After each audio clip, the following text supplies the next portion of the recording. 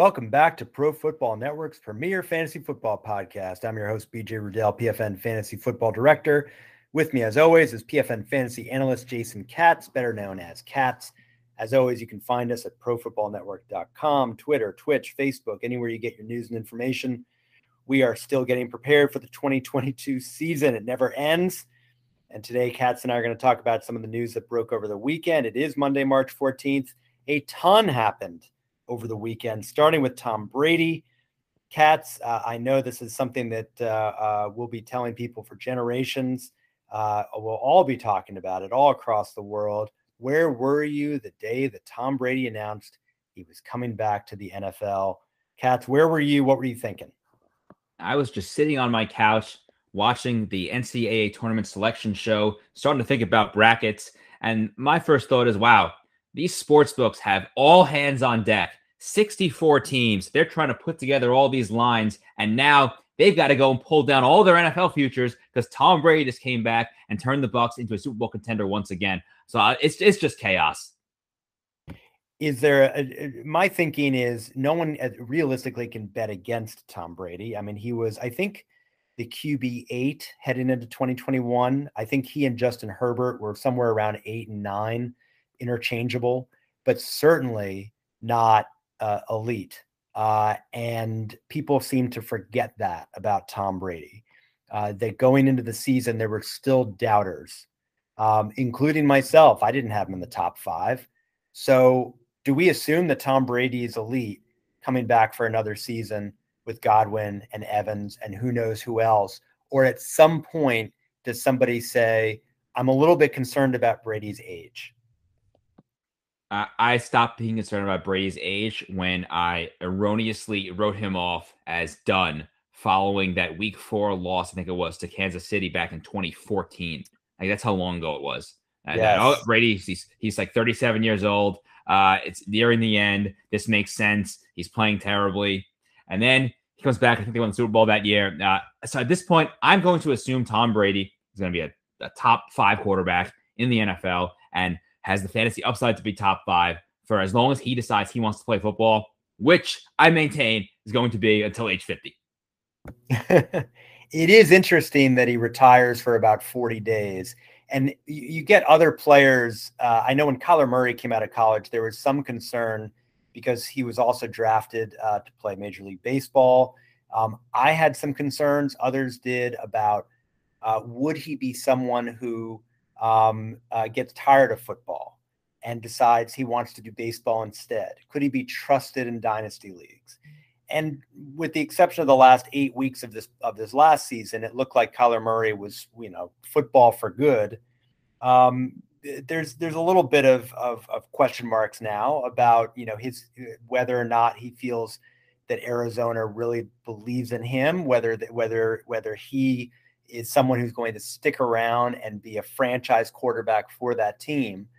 But with Tom Brady, you can't really question him. Of course, I mean, he's going to be a gamer every time out, but still, you retire for 40 days, then you come back, and this question becomes, are we going to be seeing this kind of will he or won't he retire every year going forward? Obviously, we don't know the answer to this, but I'm wondering, just playing devil's advocate, is there any concern that players are going to be looking at Tom Brady and saying, is he all in, or is there some distraction still going on in the background? And maybe that's not fair to say because it is Tom Brady, but we're all only human.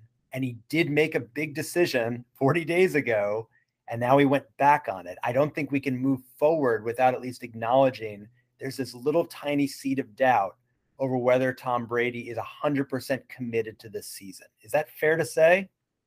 For this season, no, that's not fair to say. Tom Brady is 100% committed to this season. I think there's definitely concern going forward that perhaps next year is the year where he finally hangs him up for good. I don't think so at this point, but going forward, yes, that is something that could be lingering behind the scenes, but there's no way that he's sitting down with Giselle and his kids and his family and making this decision to come back at age 45 after seemingly retiring, unless he is all in on pursuing another championship. Very good. Okay, so to all of you listening, Hard to doubt Tom Brady. I think everyone knows that, but at the same time, it will be very interesting to see. He has sky high expectations of himself, and fantasy managers have sky high expectations of him. And I think it's one of those cases where every year that you bet on Tom Brady, it just gets a little bit harder to bet on Tom Brady, which again, I feel like is not fair, but age and the sacks and the mileage, everything just keeps piling up. And we've seen seemingly invincible quarterbacks falter. We saw it happen to Peyton Manning.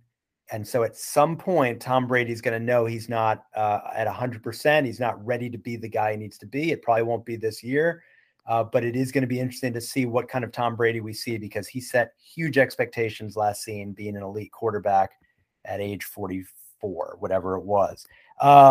Moving on to Amari Cooper, someone at a very different stage of his career.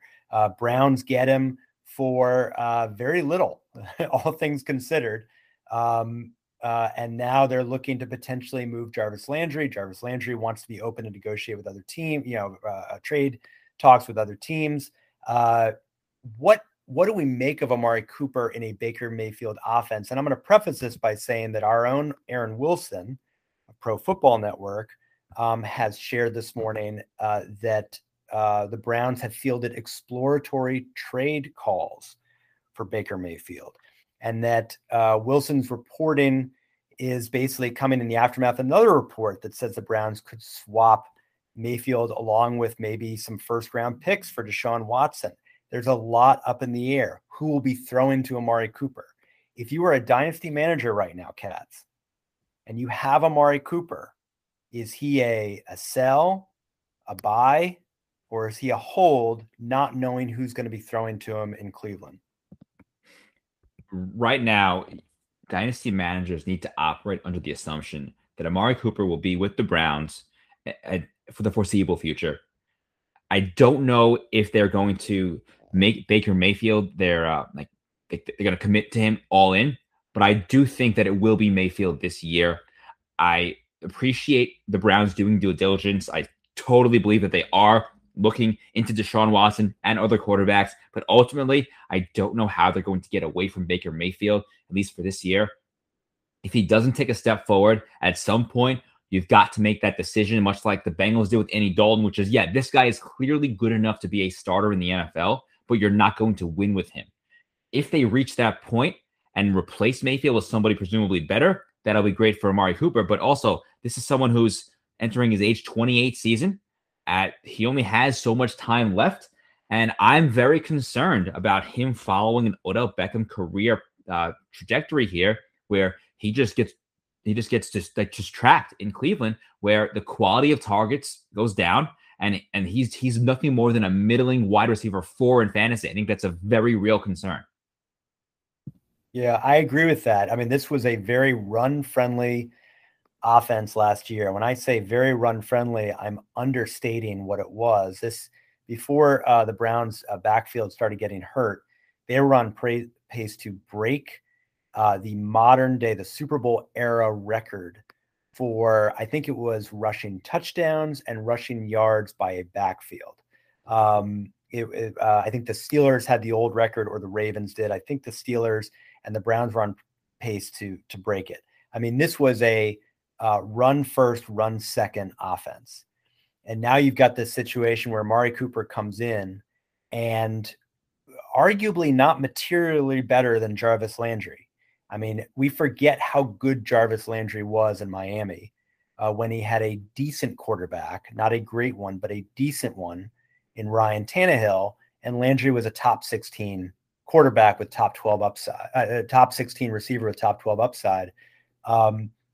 To believe that Amari Cooper can go from an ideal situation in Dallas, even as a non-primary option, but he was still a primary option. He was still one of 3 main options.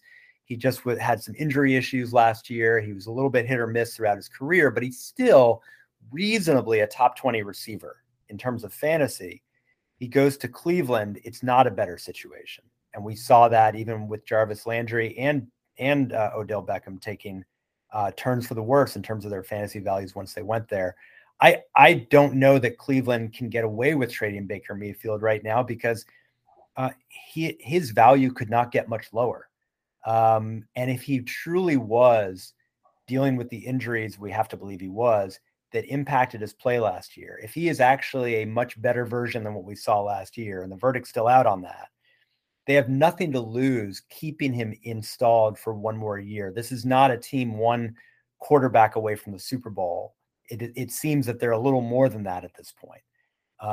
And unless they're going to make other moves in other directions, it seems that their best hope is to have faith in Baker for one more year, because selling him now, he's going to go to another team. He will probably be better on that other team than what we've seen in Cleveland.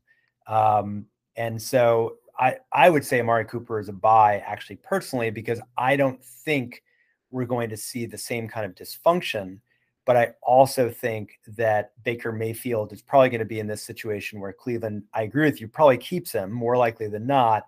He plays better next year. And then Cleveland has to figure out, is he the quarterback of the future where he can keep growing in this offense? Or do they find somebody else, at which point, hopefully they have better options out there in terms of free agency. But I'm not giving up on Amari Cooper, but he is what he is. He's probably going to be top 35 this year in terms of receiver. And if you can find someone who believes that he's done, someone, who believes that he'll be another, 700-yard kind of Odell Beckham clone, I think you're going to get more value than that out of Amari Cooper. But you lose a lot with Amari Cooper if you have him, because he's not the same guy as he was in Dallas. I think that's pretty apparent.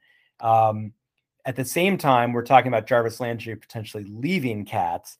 And my question for you is, can you think of any landing spots where he might be of use to fantasy managers? This is a guy, again, who could still be a top 30 receiver. Do you think there are some teams out there? I'm thinking of Houston.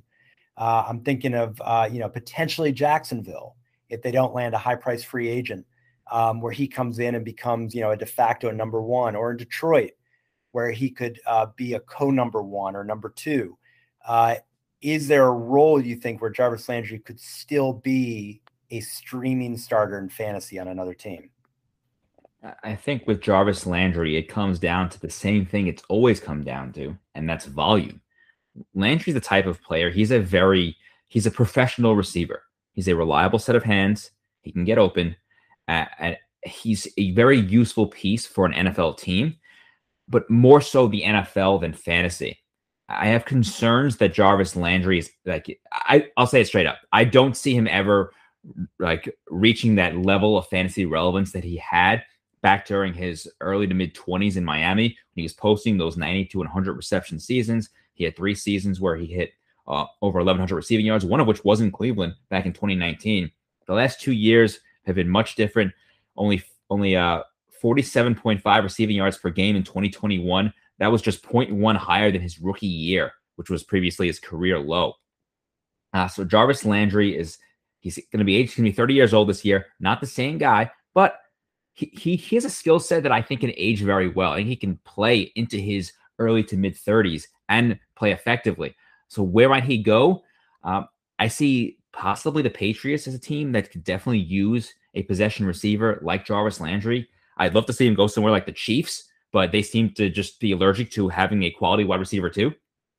He could definitely produce in that area. And there's a couple other teams out there that could use a wide receiver too, a reliable slot guy.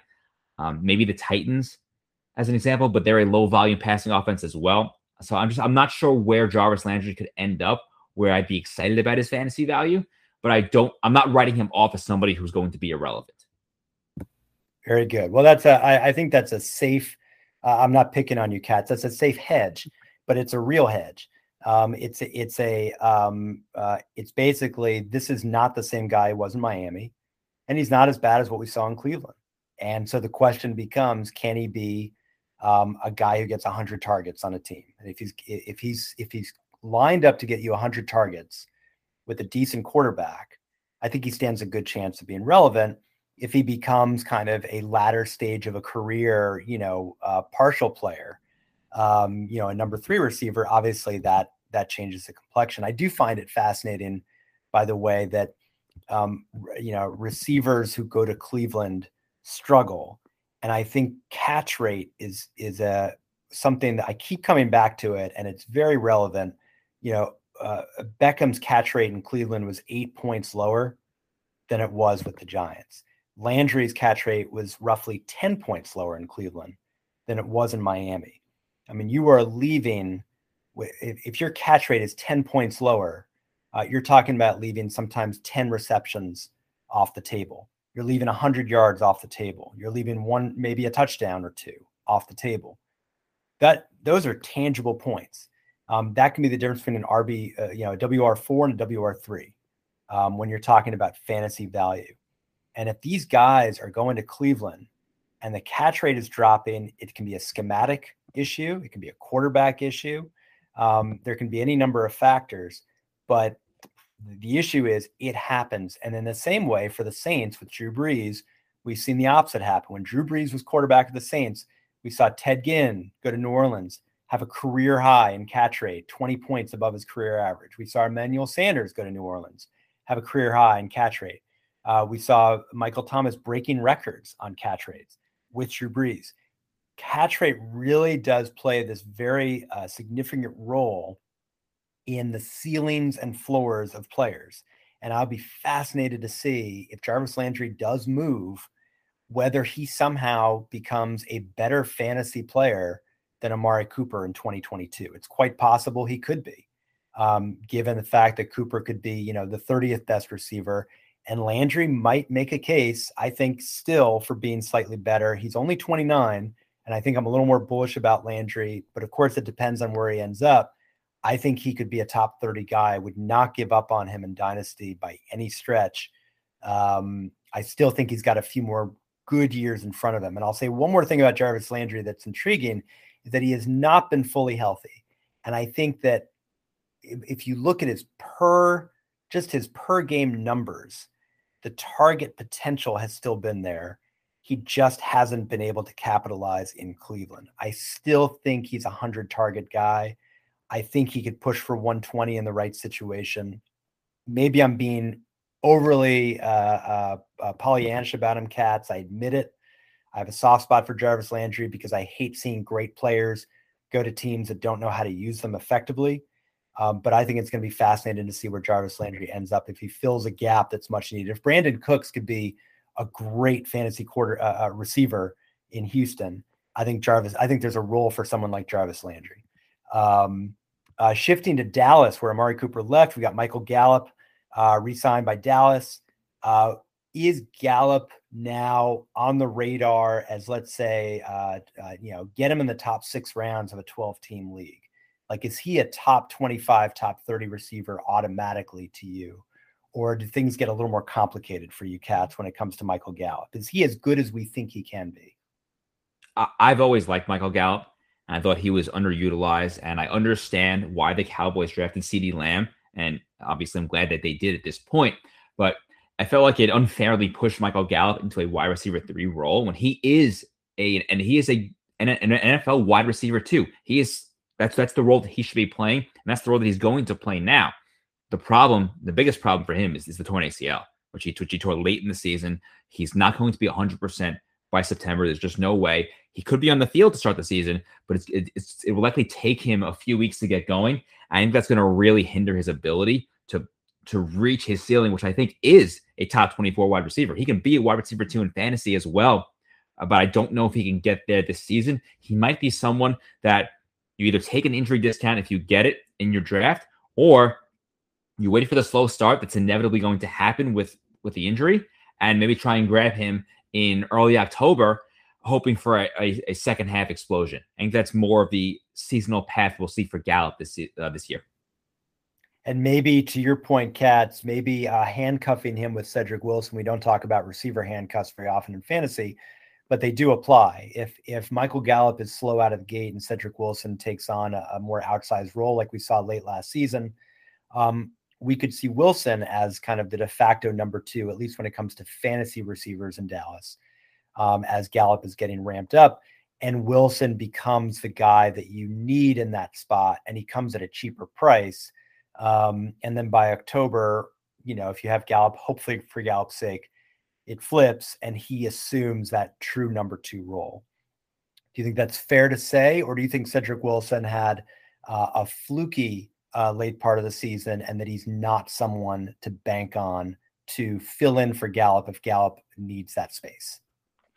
I like Cedric Wilson. He's a nice player. There's a couple things at play here.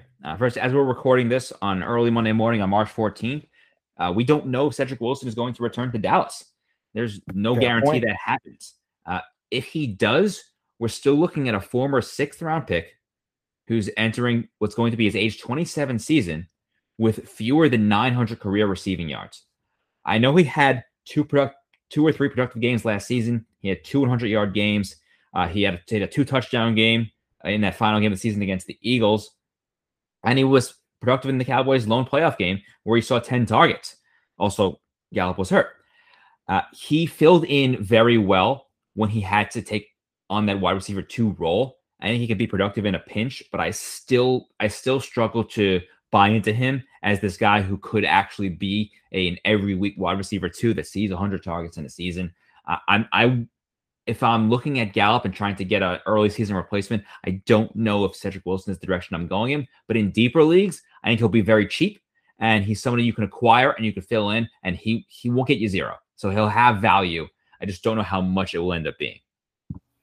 And maybe the big winner out of this is CeeDee Lamb. Maybe CeeDee Lamb, who I had as a top 12 receiver going into last season. I thought it would be when we saw what he did briefly before Dak Prescott got hurt in the 2020 season, when he and Amari Cooper and Michael Gallup all did well. I mean, that was the incredible start to the season that Dak Prescott and that offense had in 2020. But CeeDee Lamb seemed to demonstrate that he could be a top 10 receiver.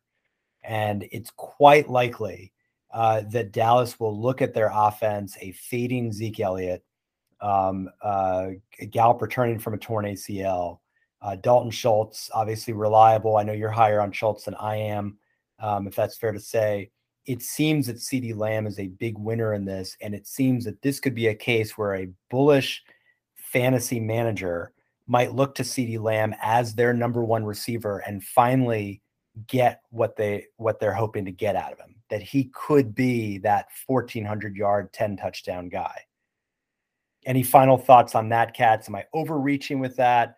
In my bullishness? Because I love what you say about these Cowboys guys. I know you like following the Cowboys, but I'm big on CeeDee Lamb. Prove me wrong, or what do you think? I'm all in with you on CeeDee Lamb. I think that he is a much better player than what we've seen the past 2 seasons. And the reality is he did get better in his second season. He went from he had 74 catches as a rookie, 935 yards, only 5 more catches in his sophomore year, but he had 1,102 yards. So his yards per reception went up by 1.3. He's improving. They're using him more downfield. And now he's out of the shadow of Amari Cooper. The Cowboys have said to CeeDee Lamb, "You are our wide receiver 1. You're our guy." And this could be the season that his target share finally gets bumped up, because the Cowboys, for all their prolific passing, they haven't given their elite players these dominant target shares. Like we see guys like DeAndre Hopkins and Devontae Adams with these 30% target shares. Lamb had 18% as a rookie and 20.4% as a sophomore. That number needs to be over 25%. And I think it will be this year. And if he can get 25% of Dak Prescott's targets, we could be looking at a 90 reception, 1,400 yards type season. I think you just hit it on the head. When you look at, and I'll offer the last word on that, but just building on CeeDee Lamb, looking at targets is a very big indicator in terms of next year growth. Basically, not did a receiver leave points on the table, but did a quarterback leave points off the table from a receiver? Where once the quarterback goes to that receiver more, are we going to see an uptick? And CeeDee Lamb is a perfect example. He was outside the top 20 in targets. It might surprise many of you listening. It surprised me going into this podcast that Jacoby Myers had more targets than CeeDee Lamb did last year. That's probably going to change this year for many reasons. But if we see that Jacoby Myers out-targeted CeeDee Lamb, we can imagine a scenario where CeeDee Lamb's target share should go up considerably, and his targets will go up probably at least one per game. And if his targets go up at least one per game, he'll be top 12 in targets, and he will realistically be top 12, top 10 in fantasy points because that offense should still be cooking. I'm again BJ Rudell. With me as always, Jason Katz, better known as Katz, Pro Football Network. Find us here every day. Find us on profootballnetwork.com, and we'll look forward to seeing you tomorrow.